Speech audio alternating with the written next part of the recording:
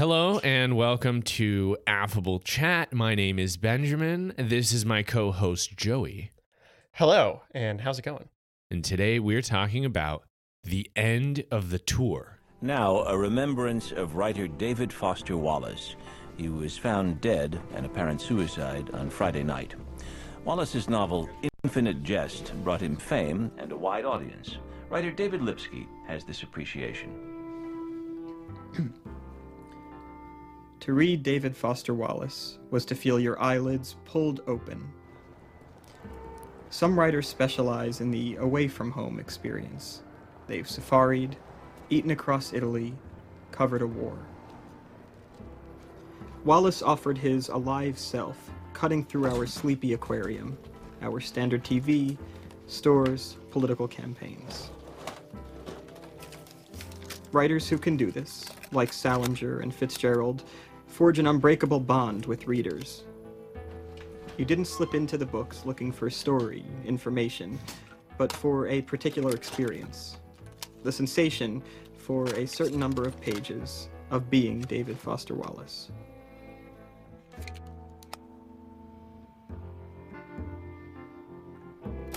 If anything, there was a conscious intent to not give overt direction. Although, of course, you end up becoming yourself. This is an American biographical road trip drama. Directed by James Ponsoldt. The cast includes Mark Zuckerberg, Marshall Erickson, Principal Mullins, Amy Bruckheimer, and Peter from The Office Space. Still in an office, no less. Yes. I watched this movie on Amazon. Joey, how did you watch it? I watched it on YouTube. All right, Joey, why don't you give us the synopsis for the end of the tour? Based on a true story, the end of the tour follows David Lipsky, a mediocre writer and a reporter for Rolling Stone magazine, as he attempts to interview American author David Foster Wallace right after Wallace publishes his magnum opus, Infinite Jest. Lipsky, the reporter, goes to Illinois and follows Wallace around everywhere for 5 days. The two cover a wide range of conversational topics, some of which are about Wallace's book, a book that is being heralded as one of the greatest works of fiction of all time. Lipsky follows Wallace to Minneapolis-St. Paul for the last stop on Wallace's book tour. There, they meet two of Wallace's female friends and hang out together. Wallace is a strange figure with a strange mind, and Lipsky has a hard time getting Wallace to let his guard down and be vulnerable. Wallace is obsessed with being misrepresented, and Lipsky doesn't do much to put him at ease. The two men fight and argue, and they separate on strange terms. Years later, Lipsky gets a call telling him that David Foster Wallace had killed himself. Lipsky then goes on to write a book about this shared road trip. That book is the basis of this movie. All right, Joey. Fantastic. Great synopsis there. Let's start. Thank you. Let's start with our pros and our cons. What did you like about the end of the tour? Absolutely stunning performance from Jason Segel.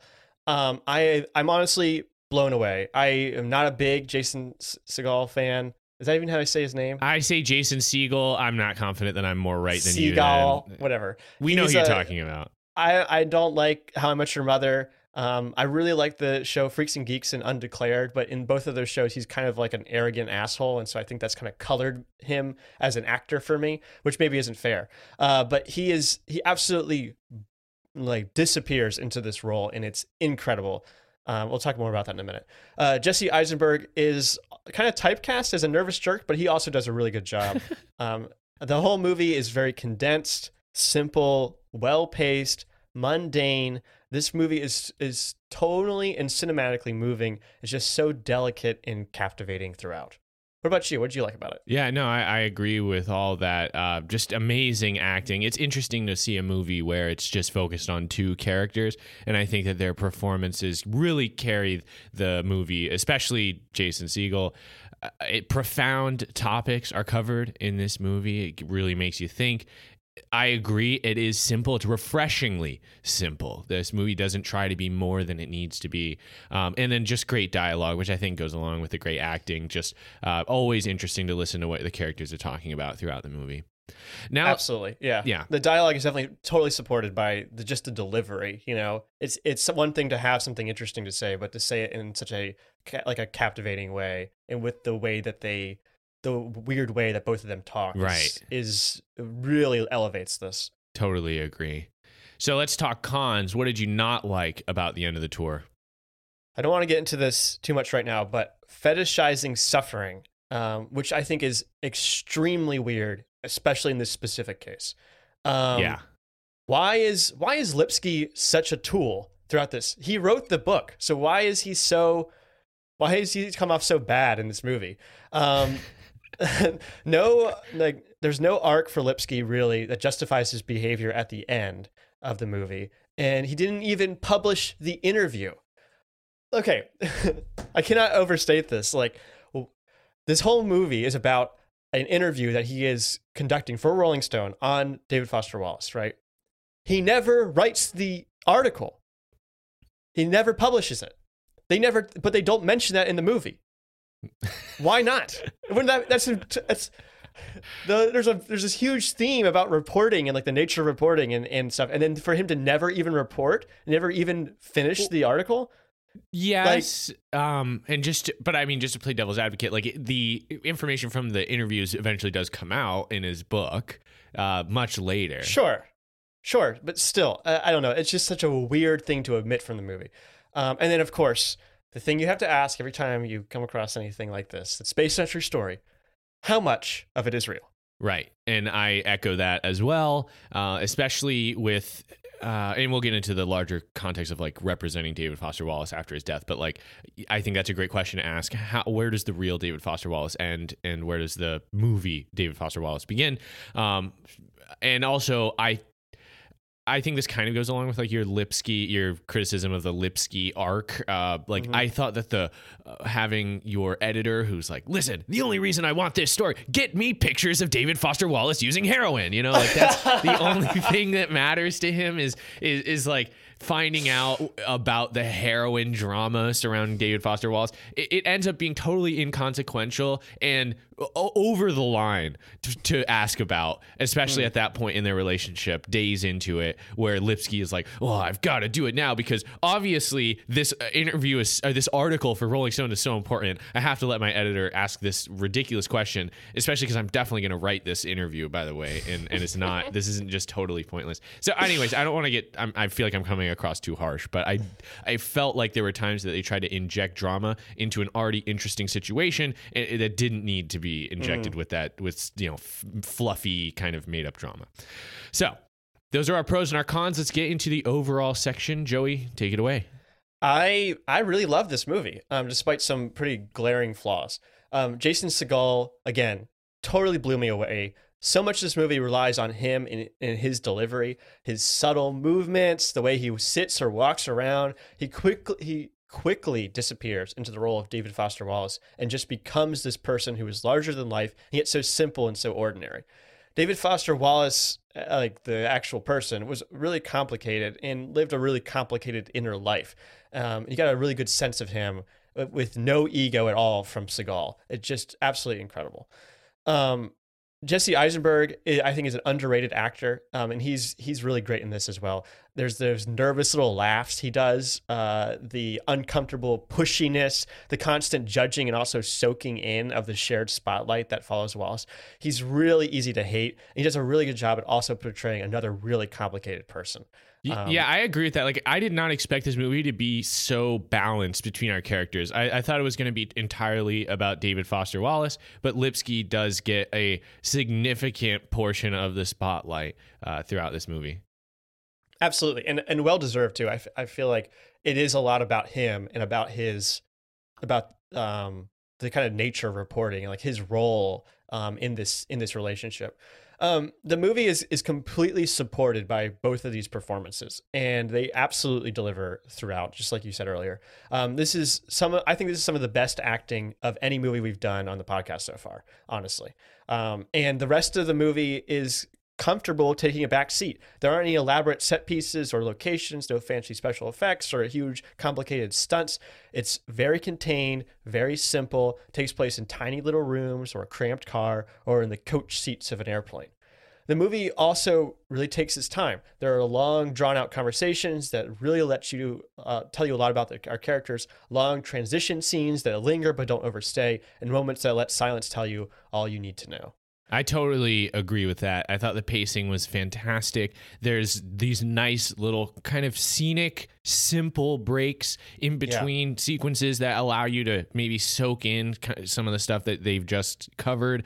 Because it can be exhausting to just listen to two guys talk to each other about like quote unquote like deep topics for an hour and a half. And I think the movie does a great job. Is that a comment on this podcast?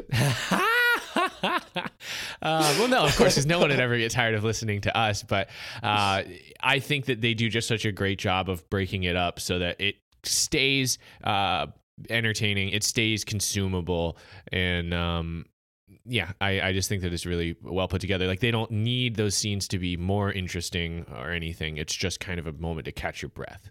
Yeah, that one moment that really stands out in my memory is the scene where they're out in the snow walking the dogs near the very end of the movie, and they're just kind of looking at the horizon. Yes. And it's in the Midwest. There's not like mountains or anything. It's not like a beautiful scenery necessarily. It's just kind of like blank white snow everywhere, and they're both like admiring the landscape and talking about how pretty it is, but it's not like especially interesting or unique. It's not like they had to go to some special location necessarily to get that shot, right? It's not like David Foster Wallace is like, now this is where I get my inspiration from, this particularly transcendent scene. It's very normal or mundane, right? Which I think says a lot about him and about just the kind of affect he puts across, right? He has very ordinary taste, and that influences a lot of the things that he talks about. So Wallace and Lipsky are immediately distrustful of each other, and I was kind of expecting this to be a sort of two shy people that end up connecting in a really real way and discovering they can learn a lot from each other. But instead, the movie, the more the story goes on, the less Wallace seems to trust Lipsky, and the more Lipsky becomes convinced that Wallace is putting on a front to appear a certain way. Wallace is painfully self-aware. He's constantly talking about how he wants to come across and how he's hoping he doesn't sound silly or dumb or crass. He talks way more about the interview itself and is far more interested in how Lipsky is perceiving the situation than he is in constructing a certain situation.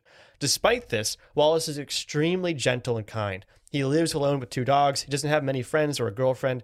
He's generous and forthcoming when asked directly about almost anything. Wallace seems to want Lipsky to like him, not to impress him. I'm sorry, man. What's wrong? It's just you're gonna go back to New York and sit at your desk and shape this thing however you want. And to me, it's just extremely disturbing. Why is it disturbing? Because I think I would like to shape the impression of me that's coming across. I see. Yeah. I don't even know if I like you yet. So nervous about whether you like me.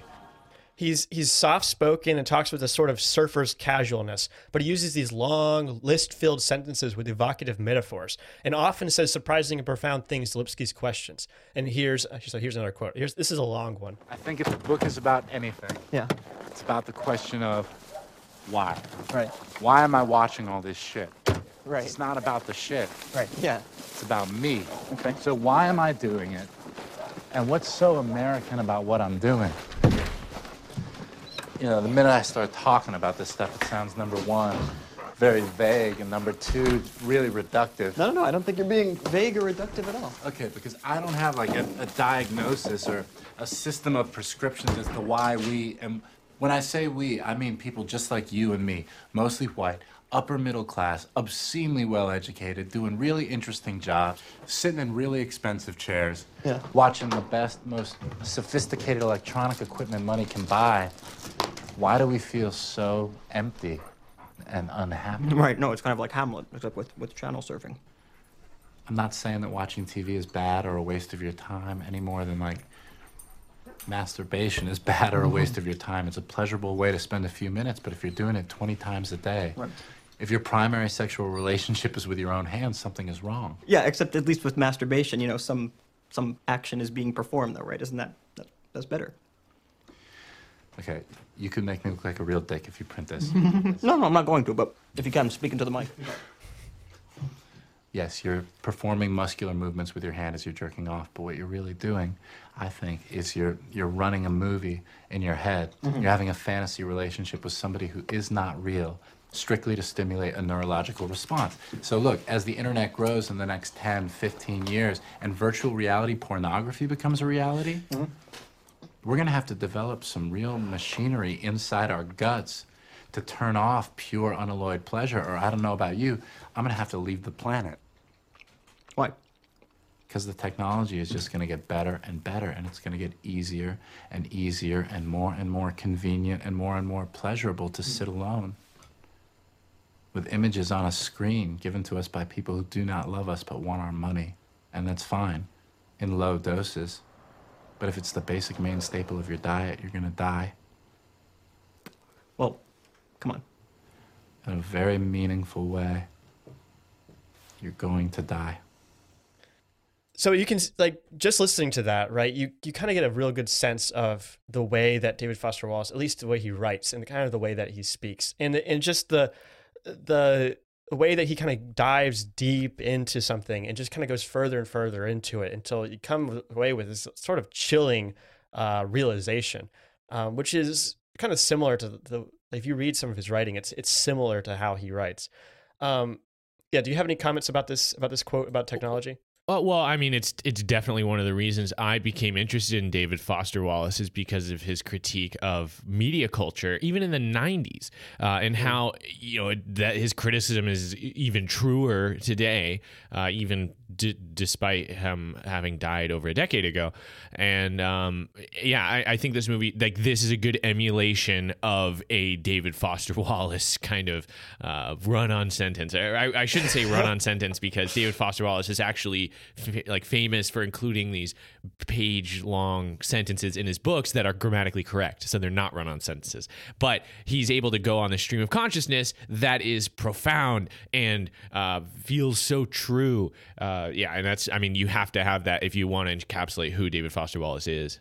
Absolutely. So Lipsky, coming into this situation, has read all 1,079 pages and 388 endnotes of Infinite Jest, and is convinced that David Foster Wallace is some sort of genius, or at least some sort of savant. He wants to drill deep into Wallace's past, speak to his parents, learn from his childhood, learn about his experiences with drugs and depression, the juicy stuff. Oh, yeah. However, despite Wallace's welcoming and empathetic nature, Lipsky is standoffish, constantly shoving his recorder in Wallace's face and hesitant to answer Wallace's questions, even if those questions were ones that Lipsky asked first. What's so interesting about that quote that we just played is Lipsky immediately excuses himself from the situation. He tries some of Wallace's dip, and then he goes to the bathroom to raid his medicine cabinet and find out what kind of drugs he's on. This is a crazy kind of revelation, I guess you could say, from Wallace, for him to kind of open up in this, see inside of letting you see inside of his mind for this moment. And Lipsky's response is to deflect and to go somewhere else, right? He's like, oh, that's a cool quote. I've got what I need here. You know what I mean? It's not, he's not willing to engage with him in any sort of actual conversation. You see that over and over again in this story. So let's talk about these characters in depth now. Okay. So the two men are constantly prodding at each other, trying to get past the other's armor. Wallace thinks that Lipsky is viewing him like a specimen under a microscope and has no real interest in him as a person, just as something that writes incredible fiction. Lipsky thinks that Wallace is faking his modesty and humility and is much smarter than he's letting on. Neither are able to resolve this, but both are sort of right. Wallace certainly holds all the cards and is complete control of his environment. When Lipsky oversteps, Wallace quickly lets him know, and is not shy about rebuking him. Lipsky feels threatened by Wallace, both because Wallace is a better writer, but also because he seems to connect with people in a way that Lipsky cannot. Wallace, despite his introversion, is a very keen observer and enjoys the company of people. But Wallace cannot view Lipsky as a person because Lipsky does not view Wallace as a person. Lipsky is supposed to be observing Wallace, but seems to be completely oblivious to Wallace's uneasiness and is unwilling to let his own guard down. But Lipsky is literally staying in Wallace's house, using a shower, eating his food. This acts as a criticism to the nature of this type of journalism. Lipsky is not there to be Wallace's friend and wants to be objective in his research, but this comes at the cost of Wallace's distrust and rejection. Wallace's great talent was seeing things clearly. In these moments with Lipsky, he sees Lipsky as a person who wanted to know him, but Lipsky only saw him as a subject, an oddity, a curiosity to be studied. What's weird is that Lipsky clearly felt that he and Wallace actually did connect. Maybe that is another thing that Wallace was good at. He got inside people's heads and changed the way you thought. But it was clear to me that Wallace only put up with Lipsky and did so because he was polite and sympathetic to Lipsky's mission. They did not become friends at the end of the movie, but Lipsky did still felt close enough to him to write about him anyway. These two men are supposed to be expert communicators who can communicate effectively, but they cannot. They are not good at communicating when they're face to face with each other. When Wallace talks, Lipsky isn't really listening, and when Lipsky asks a question, Wallace doesn't trust it. They dance around each other trying to suss the other out, physically and occupationally so close, but when they meet face to face, they cannot see each other clearly.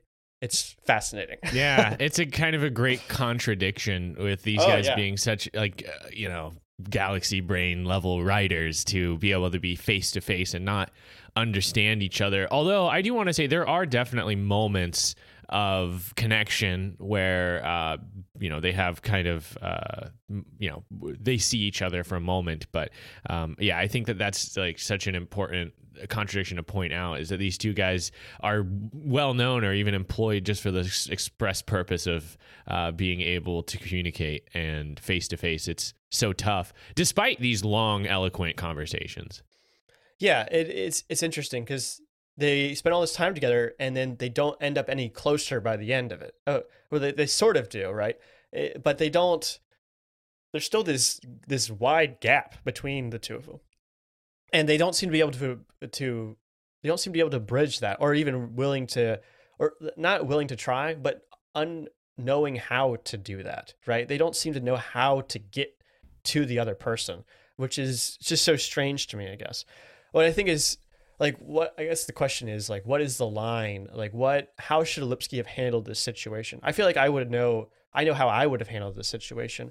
You know, if I'm coming into some place where I want to know about some person, I think the easiest thing to do is to tell them about yourself first, right? Like, ask me anything you want. I'm going to ask you a bunch of questions, right? And probably make you uncomfortable, but you can ask me anything and I'll be honest with you. Like, I think that kind of thing establishes some sort of rapport, and it makes you sympathetic to your subject, which, maybe that means you're less objective as a reporter, but like, so what? The point is not to be like, to air his dirty laundry, is to do a profile about an interesting person, right? Someone that Lipsky's already decided is interesting because of the book he wrote. So why is it so hard for him to view him as a human being when Wallace is so easily trying to make that happen, right? Like, Wallace is trying to break down the barrier between reporter and subject, and Lipsky is unwilling or unable to do that. True. Although I do think some of that comes from just the total magnitude of who David Foster Wallace is, because it's easy to look at someone like that as some sort of like, galaxy brain like genius, where it's like, I'll never be on that level but as soon as you meet him, that all of that like goes away. He's in this tiny house, like it's like cluttered. He's got these two big dogs and everything. He's a huge guy, but he's like really kind of unkempt. He's not like well dressed or anything, and he talks in such a weird affect. Like, he's not like this.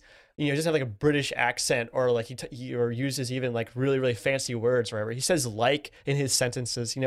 He's very much putting on the at least front of being a normal guy. Yeah. So it's weird that like Lipsky doesn't take that at face value, I guess, and is so convinced that this is some sort of act to him. Sure. No, definitely. And I mean, that's part of the confusion too, is like just even discerning if this is being, like you said, like being totally authentic David Foster Wallace, or this act he's putting on. He's like, wow, he's really trying to act like a normal guy. So, yeah. But hold on, I want to get back to talking about David Foster Wallace in a second. But first, I want to ask you about Infinite Jest. Okay. So what do you know about it? What have you heard about it? Have you read it? I am in the process of reading it right now. I started reading it for this podcast. so I Wow. have a How better long ago? understanding. I started like on Tuesday or Wednesday. Okay. It is unbelievably long. I am. It's like I downloaded an Audible, and I think it's 56 hours. Wow. And 7.5 hours of endnotes. Holy. So in addition to that. Yes. Oh my gosh.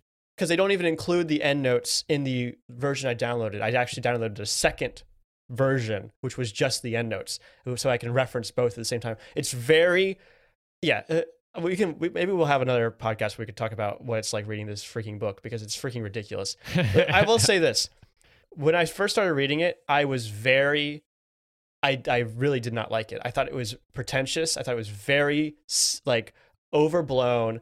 I was very like, I was coming across the way I was looking at this, which I think is kind of a weird way of looking at it. But for me in 2021, reading this book, it's like David Foster Wallace was destined to write one of the greatest works of fiction of all time. And so he decided that work of fiction would be 1,000 pages and difficult to read. And just kind of a screw you to anyone who wants to try, basically. Wow. And so that's how I viewed it. And then, and in the first 10 hours or so, I was like, this is ridiculous. I don't understand like who these characters are. I don't understand what's happening most of the time. Most of these scenes kind of just seem to drone on and drag on with all these unnecessary and superfluous details that don't seem to support anything. And then I watched this movie and I was like, okay, I'm looking at this the wrong way, right? This was not a book that he's not like this well-known writer who's like going to write this crazy book and then everyone's like, wow, this book is so good because it's so long. He wrote a really, really long book, and then people realized that it was good. It was kind of I was putting the cart before the horse in a way. I was confusing cause and effect. And looking at this with a more humility, I guess, looking at it from the point of view of like, okay, maybe I should give this a chance. I finding myself enjoying it more and more as I'm reading it. And I did read a little bit about this, like about the story on Wikipedia, which helped a lot because it told me what details I needed to really pay attention to. Because there's like one endnote that is just 45 minutes of somebody's filmography. It's like a fictional character within the story, and it talks about all the different movies that he made within the story. And that I realized, because reading Wikipedia, that was actually an important detail that I needed to pay attention to. So I listened to all of that. And it goes through synopsis of the story, whether it was in color, whether it was a silent movie or not, who was in it, like who distributed it, who directed it, who produced it. It's got like a ridiculous amount of detail that if you were reading it, you could just skip over and go right to the synopsises for each one, right? But when you're listening to an audiobook, anyway. Imagine listening to somebody talk about the details of a movie, who was in it, whether or not it was in color for that long. Oh my God, cringe. Dude. It's so freaking ridiculous. Oh my gosh. Yeah, no, it's a no, now it is you recognize I'm doing a thing. I'm making fun of our podcast again. Listening to people talk about a movie. Oh my God. Well, you're echoing a lot of things I've already heard about Infinite Jest. Like I heard it's tremendously long and it's difficult. Yes. And like I mentioned before, it has sentences that go on for many pages. In 2020, there were memes about how owning a copy of Infinite Jest is a sign of toxic masculinity. Specifically owning it, not reading it. Pretentiously showing off that you have this big, critically acclaimed book on your bookshelf. Like now, that's a guy who's very toxic. If he find out he owns. I feel like book. I agree with that. I feel like some of his takes in this book are really weird, and I don't like them very much. And there's a lot of there's at least two characters so far whose one of their main character attributes is that they call women, or they'll sleep with women with the intention of never calling them again. Like that's like part of their character attribute. There's one of them that calls all the women he sleeps with subjects, which he's called out by another character, but it's still it's very cringy. And it's like, I don't know. I don't know if this is something like based on experience that David Foster Wallace has had, or if this is something that he's imagining or anything. But it's done with I mean, I don't know. The book is so confusing because it's all very ironic, right? A lot of the things are supposed to be not taken at face value, but taken at a distance. So nothing that's in the book is really a endorsement of anything else. But it's not viewed it's not viewed as critically as I want it to be. There's like pickup artist shit in this book. Well, I listen, I can't participate in this conversation because I haven't read it yet. So, I'll take your word for it. But there was like this meme, this kind of online rage against people who own this book, and which implies people who read this book, but just specifically people who own this book. It also sparked some anti-backlash where people were saying like, wait a minute now. And like they started defending the book and saying that the meme is inaccurate. And, it's ironic that the people who are making fun of people for having not read the book also had not read the book. So I don't know. I'm still I haven't decided if I want to read this book or not. And I think that this conversation will inform that. Help me come to a decision on whether or not I want to try this colossal book. Okay. But that the best meme from the Infinite Jest thing is hashtag eat Infinite Jest. You know about this? Yes, I do. Where this girl tried to eat Infinite Jest. This girl, Jamie freaking Loftus. Who's this? Yeah. She's an incredible comedian. She's like frequent guest in a bunch of these podcasts I listen to. She's absolutely hysterical. There's this podcast she did last year called My Year in Mensa, where she takes an IQ test and gets into this like big brain society that's all full of these like toxic guys that all think they're really smart because they took an IQ test once. And they harass her for a year. And she talks about it in this podcast. It's a 4-part podcast. It's very, very good. New York Times highlighted as one of the best podcasts of last year. It's absolutely amazing. And yeah, she's awesome. And Eat Infinite Jest is hysterical. And you go find it. Well, I saw it on Your Meme when I was looking this up. And I may have seen it organically just on Twitter. But this book has definitely been memed about, which is, I don't know, it's interesting. But just going back to the length, the closest I've ever gone like to reading a book of this length is I read A Column of Fire by Ken Follett, which is about 100 pages shorter. It's close to 1,000 pages. So I know I can do it. That book, I think, was about 50 hours on Audible. Okay. So I think I could do it if I tried. But like I said, I'm going to wait until the end of this conversation to make that decision. Hearing that you're reading it makes me want to read it. Just to be able to talk to you about it. But anyway, so that's Infinite Jest. A lot of the like discourse around Infinite Jest, I think, influenced my exploration of who David Foster Wallace is, because obviously he's been gone for a while now, so it's not like there's been new shit, new David Foster Wallace just dropped kind of thing. So I think that meme probably helped, get me into his stuff. And I actually have spent most of my time interacting with David Foster Wallace's interviews, which is interesting to see this movie about who he is. So let me comment a little bit on Jason Segel's performance, which I agree with you. It's totally fantastic. Like David Foster Wallace has so many mannerisms that are effectively emulated in this movie. He really, like you said, he really becomes David Foster Wallace. Although I felt like he was missing this kind of specific start, pause, start again that David does in a lot of his interviews that I've seen from the 90s, where he's just speaking off the dome. And I know I'm being super particular here. I think Jason Segel did really good, but David Foster Wallace constantly does this thing where he will start a sentence and then kind of like pause for a long time. Like he's waiting for his mouth to catch up with his brain. Like he has to take a moment for things to get calibrated and he wants to say it clearly. I think to a certain extent, the David Foster Wallace you see in this movie is like, he's kind of an encyclopedia of his own takes and his knowledge. And he's able to kind of just rattle things out, basically inhibited by crutch words too much, or even just being unclear to a certain extent. And I think the real David Foster Wallace, when he was just talking off the dome, he is full of kind of like these, walls of text that come out of him that you have to kind of parse out. And it's great for just listening to someone with a nice voice, but I don't think that it's very expedient. So I understand that in the movie they want to elevate the language to a certain extent. They don't want him to talk for forever. So I understand that's what they need to do for a movie. So I guess it's not too much of a criticism, but I guess like his portrayal is very impressive, but I don't think he literally becomes David Foster Wallace, if that makes sense. Yeah. But overall, I think that he does a great performance, and it's a Herculean task to become a person who's this unique and complex. And I think he does a great job. It feel like watching this movie feels like being able to spend extra time with David Foster Wallace, which I think is really valuable. That's incredible. Yeah. Yeah. And I think it's also interesting to compare how he's portrayed in this movie to how he's portrayed in his interviews, because, that's the same format. Something that's very consistent with David is that he's aware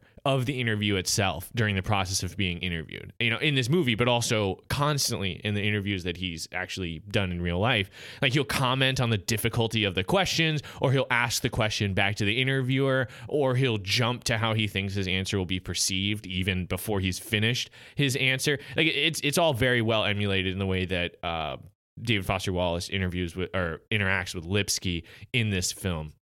And it's because David Foster Wallace in real life and in this movie, he's so self-conscious. Like, in a way, like, it's not a way that's exhausting or annoying most of the time. For me, it provides clarity. I think there are times that, like, I personally and anybody else are capable of lucid and productive self-reflection, where I'm able to see myself for who I am and my circumstances for what they are, but not all the time. To me, it feels like David constantly lives in this state of clarity where he's aware of himself at all times, which is both illuminating and painful.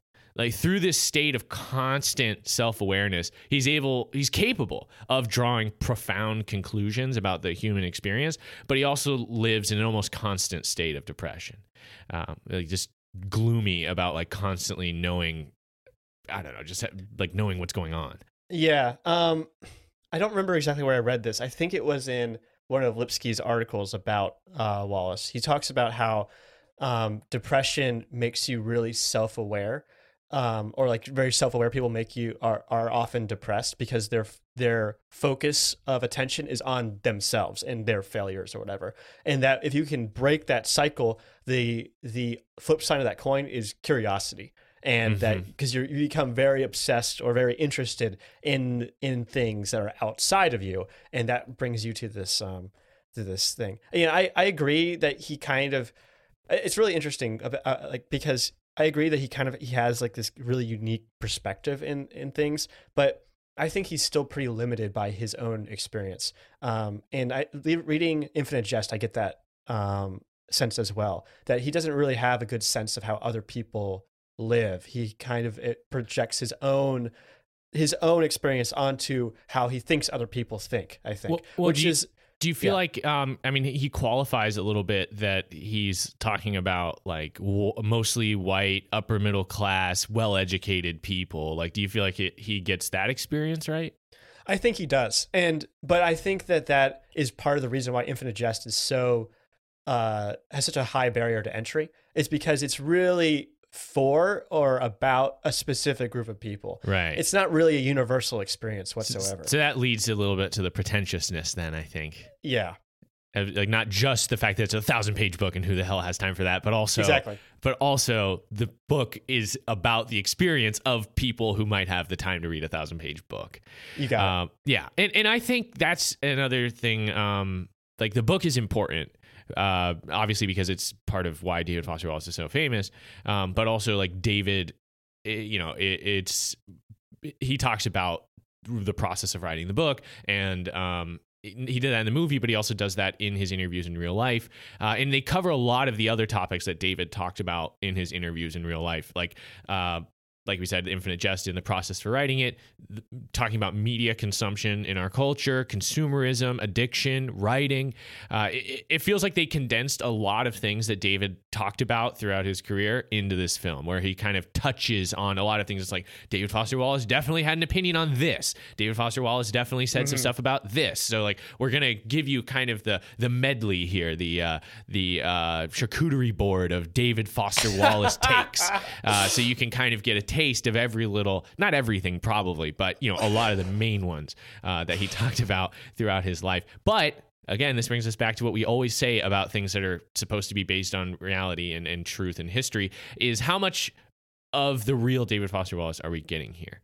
What part of that charcuterie board it was put there by the studio or by the director or by the writer because they wanted to push some sort of other narrative surrounding David Foster Wallace, right? And I think that you have to be very cautious about that when you're using this movie to inform your view of who David Foster Wallace really was. I think we kind of already talked about him, but I did want to go a little bit over Lipsky, and like just the purpose that he serves in this movie. Like, I liked having someone of similar intellect to David Foster Wallace having a conversation with him. I don't feel like I was listening to a couple of pinheads discuss philosophical theory. It felt like I was listening to a couple of smart guys who are thoughtful, just going on about life. I could listen to that for hours and hours. I have listened to that for hours and hours. And it's clear that Lipsky is jealous of David's success. There's some drama that comes out of that. Like Lipsky just released a book that wasn't super popular versus David Foster Wallace, who obviously released a very successful book.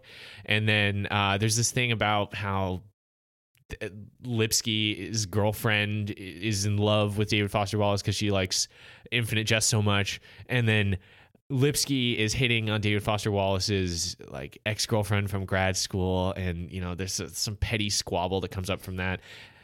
To me, it doesn't really. This really did not interest me that much. It felt like more of that like kind of injected drama.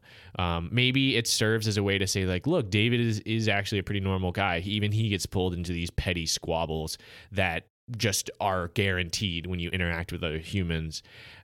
But overall, it to me just kind of felt like drumming up a little bit of drama to make sure that the movie's still interesting in the third act. The way I interpreted this was that there was this kind of overall condescension that came from Lipsky, almost to the point of like Lipsky almost didn't think that Wallace deserved the success that he had.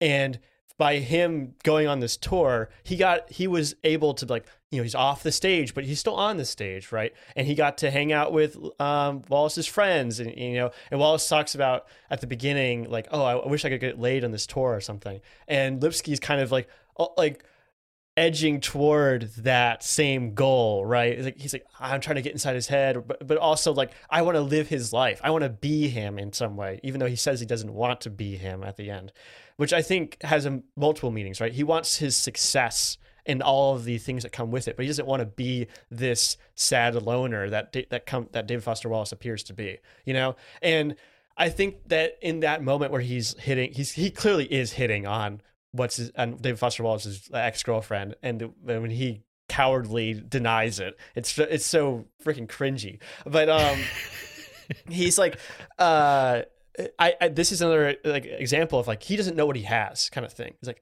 he's not taking advantage of the situation the way I would, like I who have thought long and hard about success and fame and surrounded by it know how I would act in this situation. Right. This guy doesn't know what he's too dumb to realize this like what he has here, I guess. And Lipsky is trying to like trying to have it both ways, right? He's trying to have the trappings of fame without any of the consequences of it. Try to live that life without actually having to live that life. Just be a tourist in David Foster Wallace's life. Sure. And yeah, I don't know. I guess it's compelling drama, but for me, it just made me not like Lipsky. Like, honestly, yeah. Well, I think that's good. I think that's naive. I think that's really good, and I really like that scene, especially since they don't talk to each other for like a really long time. Like they're sitting away from each other in the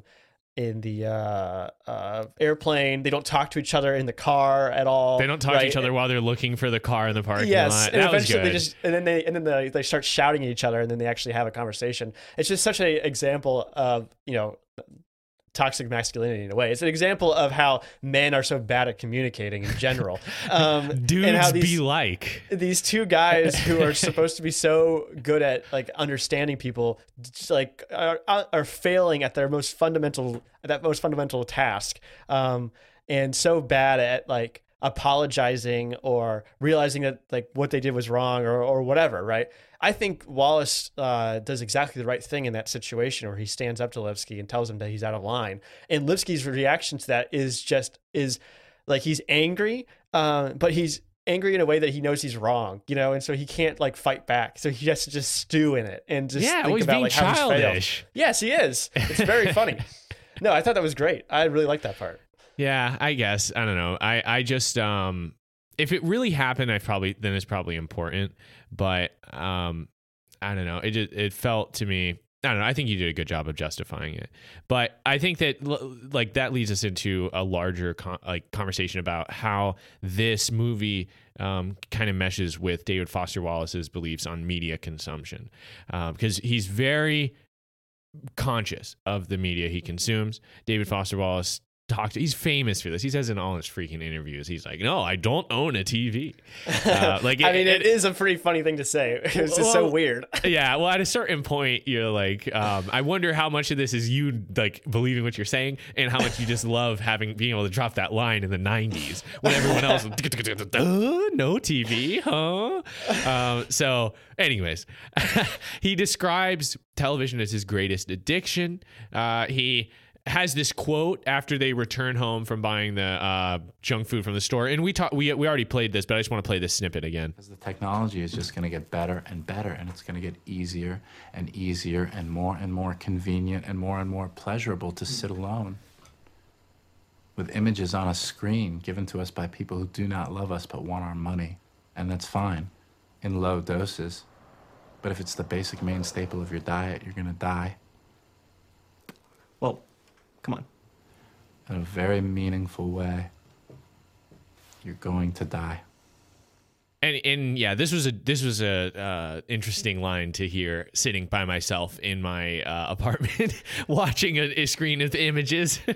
Yes. But I don't know. One of the things that's one of the things about David Foster Wallace's observations that makes them so profound is that they're still applicable even today. Now it's not just a television screen, but what his commentary could be applied to the phone screen, the computer screen, all the screens. Entertainment is easier, more convenient now more than ever. And it's clear that that's not entirely a good thing.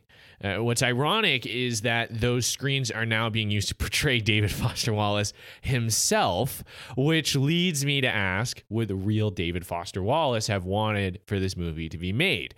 And I read Interesting question. Yes, no, and I think it's a quintessential question when you're analyzing this movie.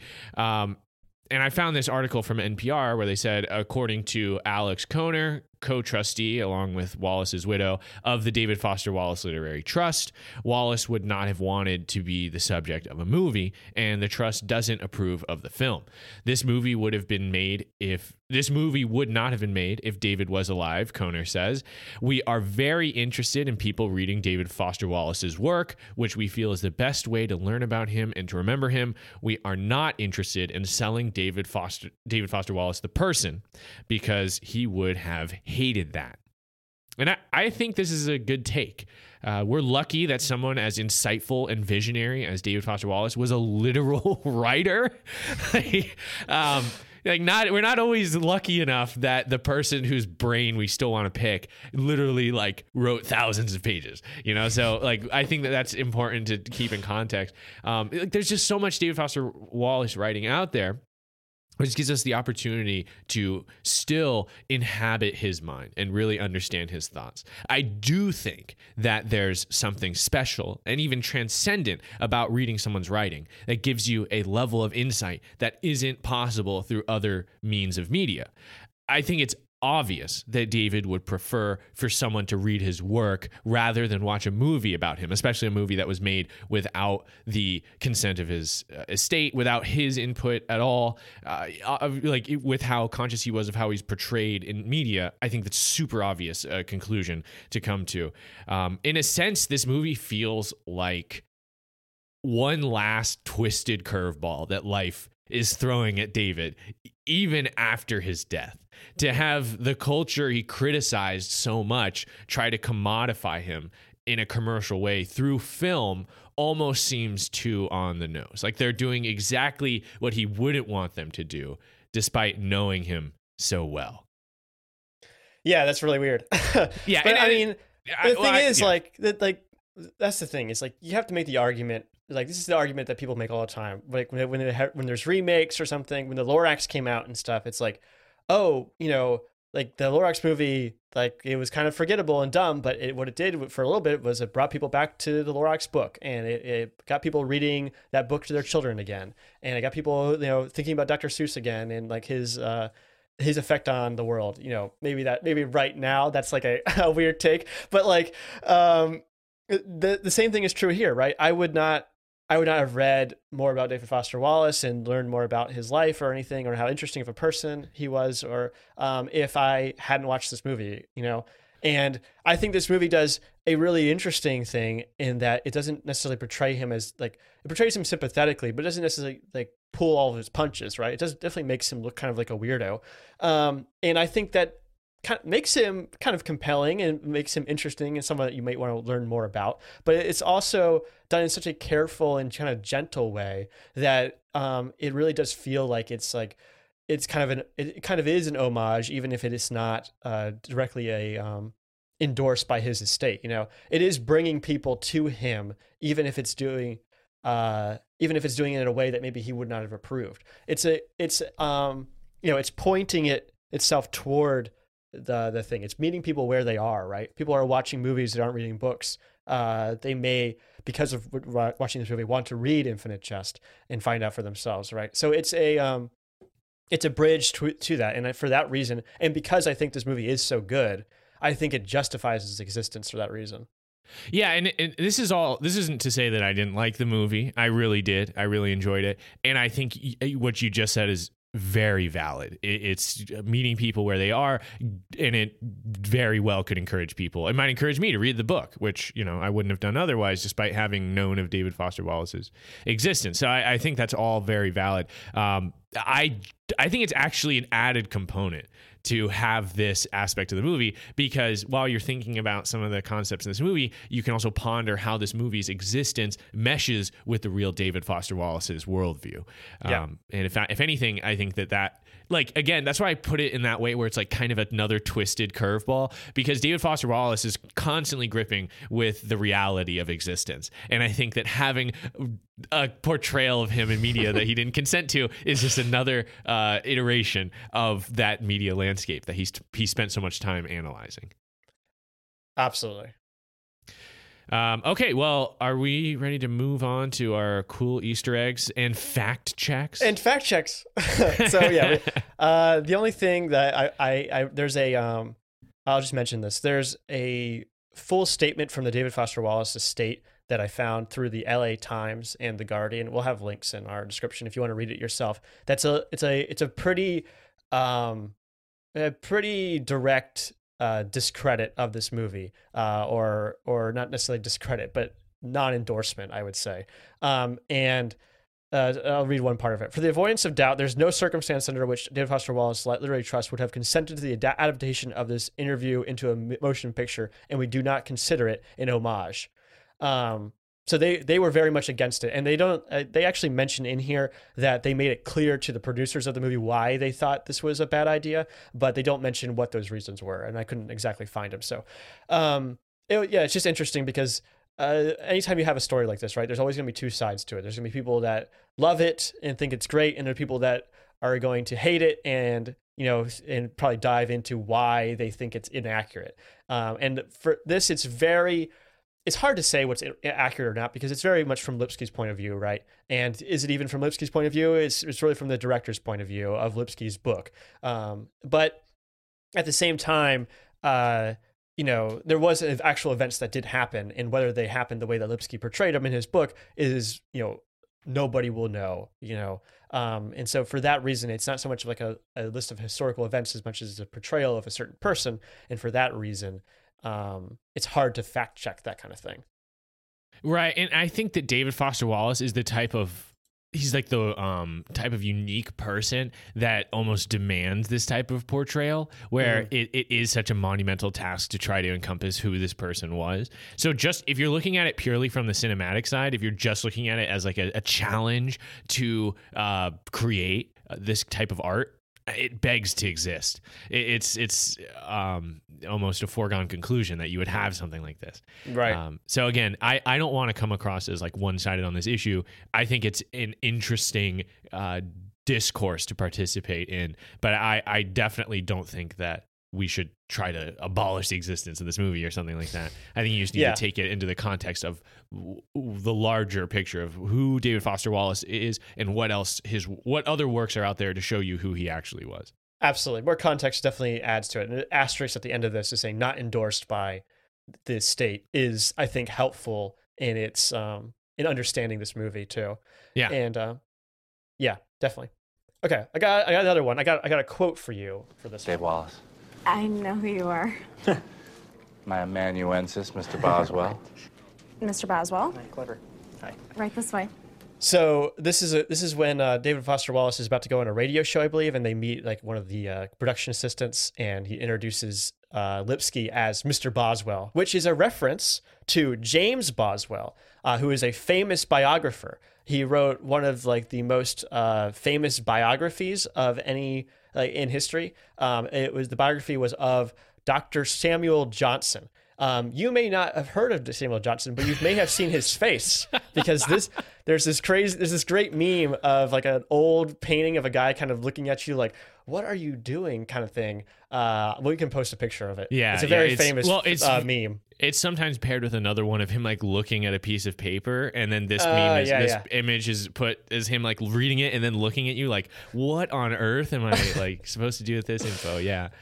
So I've definitely seen this before. So sorry, that is Boswell? No, this is Samuel Johnson. That's Samuel Johnson, okay. Who was Boswell's subject for his biography. So this is considered one of the greatest biographies written in English, but some modern critics object that the work cannot be considered a proper biography, but it was extremely influential in the genre of biographies in general. Dr. Samuel Johnson is famous for a bunch of different things. He did a whole bunch of, like a really prolific writer and stuff. One of the things that he helped write was a dictionary of the English language back in 1746. Oh wow! So he was a pretty big deal. Look at the brains on Johnson over here, literally writing the language. Yes. That's a good meme. As far as a good joke, I guess I should say. It is a good meme as well, but for David Foster Wallace to slip that one in, that's like the level of like pinhead discourse that I'm glad that this movie wasn't entirely, because it would have gone way over my head.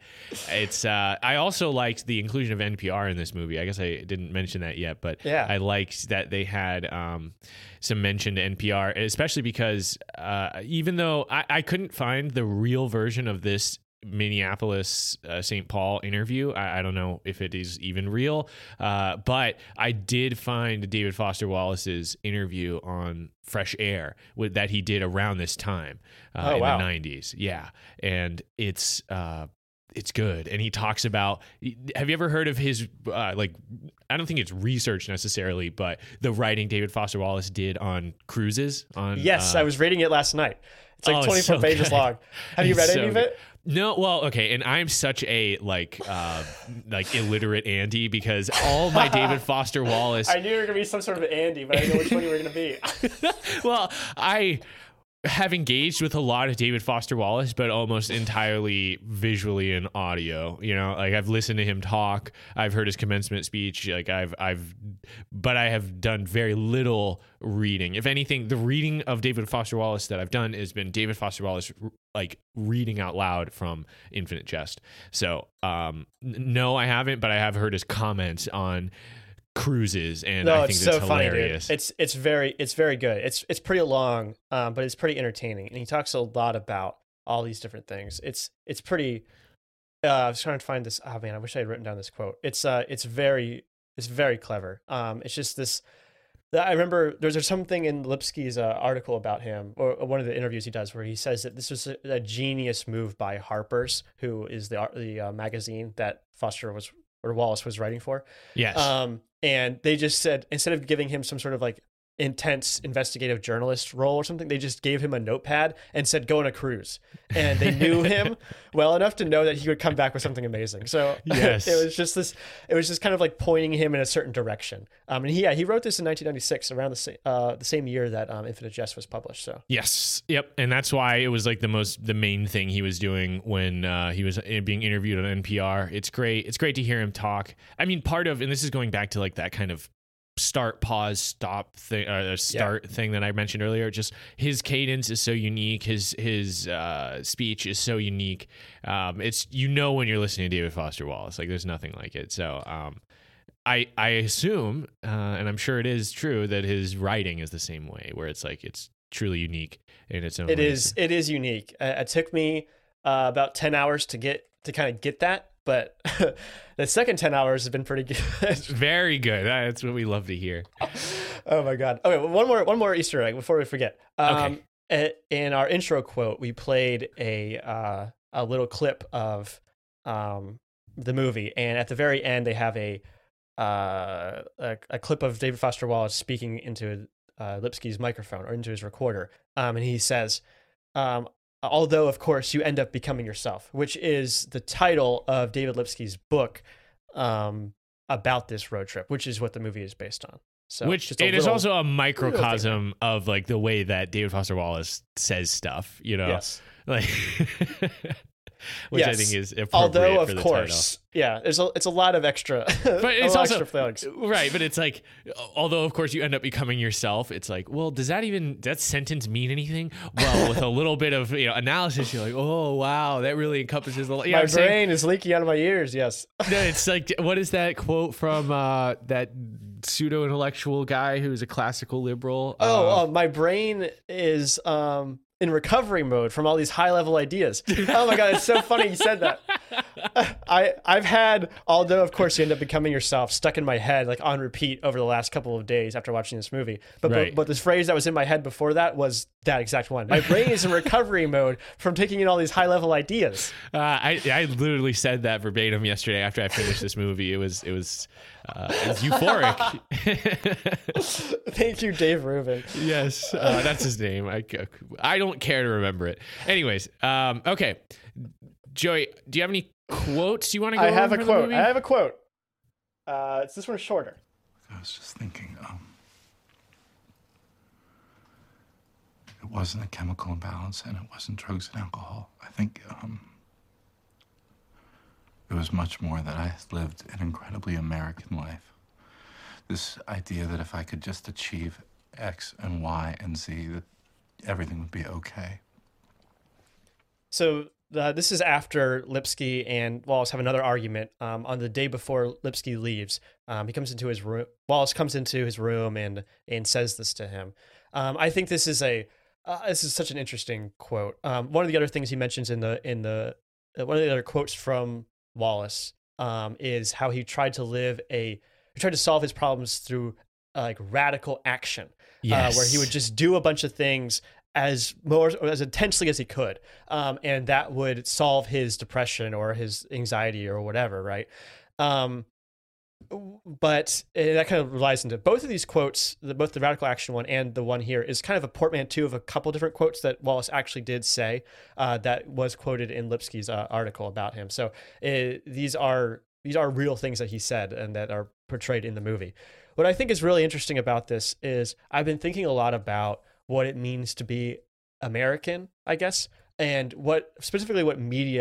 how media describes itself as American, what they mean by that. American Psycho, American Beauty, things like that. There's a lot of different stuff out there that describes itself as specifically American. And I wonder, like, what exactly is American? I think Wallace gives a answer here, which is that it's about achievement, right? American life means you achieve something, and that gives your life meaning. The other thing, of course, being radical action, or you do something insane, like write a 1,000-page book, and that gives your life meaning, which is, again, sort of achievement in a way. So that's the best answer I've had so far, but I'll keep you updated on what does American mean?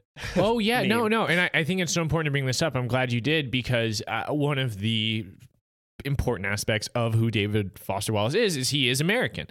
So a lot of I know that we said that his analysis of life is kind of constrained to his particular subsection of American life, but still it is, distinctively American. And that has added value to me as an American. So I do think that's really, I know that I meme about like America being number one and like, oh, I'm glad this movie had an American in it, but it is really, I think just added value for me to be like, this guy is making these observations about the culture that I participated in as well. Like, he's not criticizing British culture or Spanish culture, French culture. He's or not criticizing, analyzing the same culture that I exist within, which is obviously going to be more profound to me as a participant in that culture. Like, when he talks about taking radical action, I'm like, oh my God, that is so American to be like, that's it. I'm getting fit. I'm running 10 miles tomorrow. That is exactly like it goes. That is so parallel to American thinking.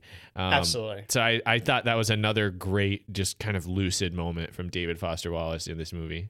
Absolutely. Yeah. I one other thing that he doesn't really talk about, but and maybe is not as evident at this point, but America right now is an empire in decline. And there's a certain depression that comes along with that, a certain mood of kind of resignation, but also like just despair that affects the people that are in an empire as it declines. And I think you can start to see signs of that in maybe the 90s and stuff, of people being disaffected. But I think that's even more prevalent now as we kind of strain the political discourse and become more and more polarized and more factional. So it's he's kind of ahead of his time in his in his depression in a way.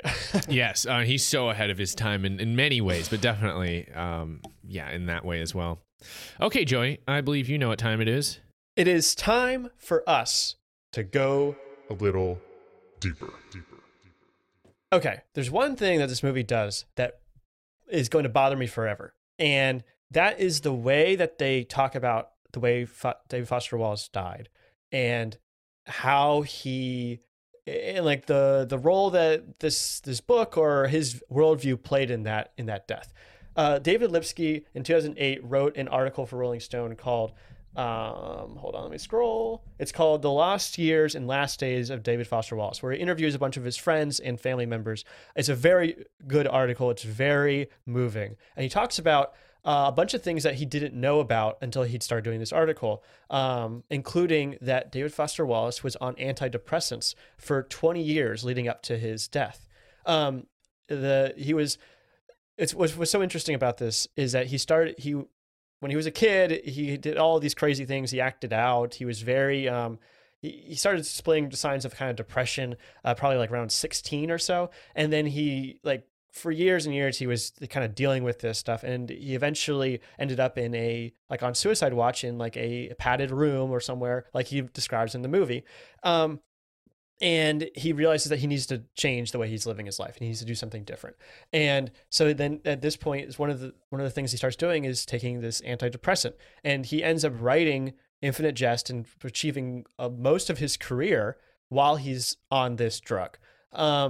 And that's not at all mentioned in this movie. It's not something that Lipsky actually knew or found out while he was doing it. It's not something he hid from people. He just Wallace had effectively hidden that fact from him during their time together. But what's interesting is that in this movie, they kind of make the hint that Wallace's worldview is that if the world gets worse, then I can't be here anymore or something. Or if this is maybe this is a moment of weakness or something, or he was just such a troubled mind. That's what got him. That's why he killed himself. And that's not really what happened. At least according to Lipsky's article, Wallace was on this antidepressant for 20 years and he was fine. But one of the side effects was like high blood pressure or something. And he had a scare where he ate something that reacted poorly with the drug. So he decided he was going to try something different. And they tried to get him on they weaned him off of the old one and tried to get him onto all these new ones. Because apparently you can't just switch. Apparently that's really bad for you. And nothing worked. They tried all these different drugs. None of them worked. They even tried electroshock therapy. That didn't work. In the last few years of his life, after he stopped taking this drug, he was declining in his own just mental state. And it was clear to everyone around him that this was happening, including Wallace himself. He knew that this was happening. And you got the sense, at least from the last paragraphs of this article, that he knew he was dying and that he knew that he was going to succumb to this eventually, the same way that anybody who has any sort of terminal disease would die. And so basically he was left alone by his wife for a few hours and then he hung himself. And that was that. What I hate about this movie is that it still fetishizes suffering. It says, oh, you have to be a great artist or something. You have to write one of the seminal works of fiction in the last 50 years. You have to be depressed or weird or like kind of messed up in the head. And that's not, the opposite is true. Wallace, while he was on this drug, was the most productive and most influential he's ever been. And to say that like, oh, you have to be some sort of like troubled or depressed person in order to create art is a really sick way to look at life. And I think it's really dangerous as well, because it doesn't encourage people to seek help when they need it. And maybe that's a little bit on Wallace himself, because apparently he was ashamed of the fact that he was on this medication, but it certainly helped him a lot, and it helps a lot of other people as well. I think that you end up spiraling when you're in a kind of state like this, and end up focusing on things that don't matter, like your own output or whatever, when you really should be focused on the world around you and how you can affect that, which is ultimately what Wallace did. It's just really interesting that like the movie omits these like crucial details about his life, which I think would totally color the situation differently. Because again, the movie puts up this kind of intuition that, it's because he's such a unique person and he's so troubled that he was able to do this. And that's not, it's actually the opposite that it is. It's because he sought help that he was able to do this. I think that's really important to say, because you could just extrapolate from this movie and be like, well, the reason he eventually had to take his own life was because the progression of pornography technology. He foretold that like, you're going to have to take me off this planet. And that was him what I'm saying? Like you could connect dots that truly are not there. I think that is definitely important to include. It's such a tragic way for him to go. And also it almost adds to the mythic of David Foster Wallace, right? Because it's like kind of when artists die before their time, it's like then they're truly appreciated. That's when they're most relevant, is when they're dead. It's definitely important when you consider who David Foster Wallace was, but I think it's important to take away the right conclusion from that and not try to, like you said, fetishize his depression or his death to keep it in context. Absolutely. And I mean, he would be around about 60 right now if he was still alive. So I would love to hear his takes. Absolutely. Everyone would, Noam Chomsky's still kicking. He's like 90, and people love talking to him about all this stuff. He's another like huge media critic. And so like, this is, he was a teacher and all this stuff. He had all these students that loved him. Like there's so much that he was doing and for him to go out this way, it's just it's just a tragedy that we're all lost to, Oh yeah. And again, it's like, it's a failure of medicine in a way to fix this problem that everyone knew he had. He was willing to do the work to get there. There just wasn't anything there for him to help him really. I wonder if he ever talked about mental health stigma in any of his books or just in conversation, because I think it's a good way. I don't know. Like that's the way I try to fight against this or do personal advocacy against this type of thing, is like to take away the stigma. It's okay to be not okay. And just to seek help. It is on you to actually seek help, but it's also on the community and the culture to not look down on people who are looking for help, to make it as available and accessible as possible. So, yeah. And that's really what I want to take away from this really, is there's nothing like everything great that David Foster Wallace did happened while he was doing something for himself, right? He wasn't putting himself through more suffering in order to create great art. He was helping himself first, and then going out and doing things that, you know, pretty much changed the world. So it's yeah, exactly what you said. Remove that stigma. He does in Infinite Jest there's a lot of talk about addiction, Right, definitely. But that's not exactly the same thing. Okay, well, as we do at the end of every episode, we are going to deliver our ratings. Joey, what rating do you want to give to The End of the Tour? I give this movie repeat viewings until it's meaningless. I give this movie a 1,000 plus page book, a tome. A tome. Yeah, something you can sit on and adjust your height. Joey, what's next on Affable Chat? Next, we are doing Christopher Nolan's Tenet. Tenet, that's right. One of the movies that actually came out somewhat recently. The only movie of 2020. Yeah, which I'm sure we'll talk about that context in that episode. Be sure to subscribe to us on Spotify, iTunes, or wherever you get your podcasts. And wherever you listen to us, make sure you leave us a review. It really does help us grow. You can reach us on Twitter, Instagram, and TikTok at Affable Chat on all three, or send us an email, affablechat@gmail.com. We also have a YouTube channel where we upload clips of the podcast, or the whole podcast even, and clips from streams and other videos. It's a smorgasbord of more comments, or content, I should say. Yes, and your comments are welcome there if you want to add them and help raise our engagement. We've been uploading a lot recently, actually. Affable Chat is live on Tuesday nights at 7 p.m. Eastern on Twitch. That's twitch.tv/affablechat. Come hang out with us live on Tuesday nights. But that's going to do it for this episode of Affable Chat. For Affable Chat, I'm Benjamin. And I'm Joey.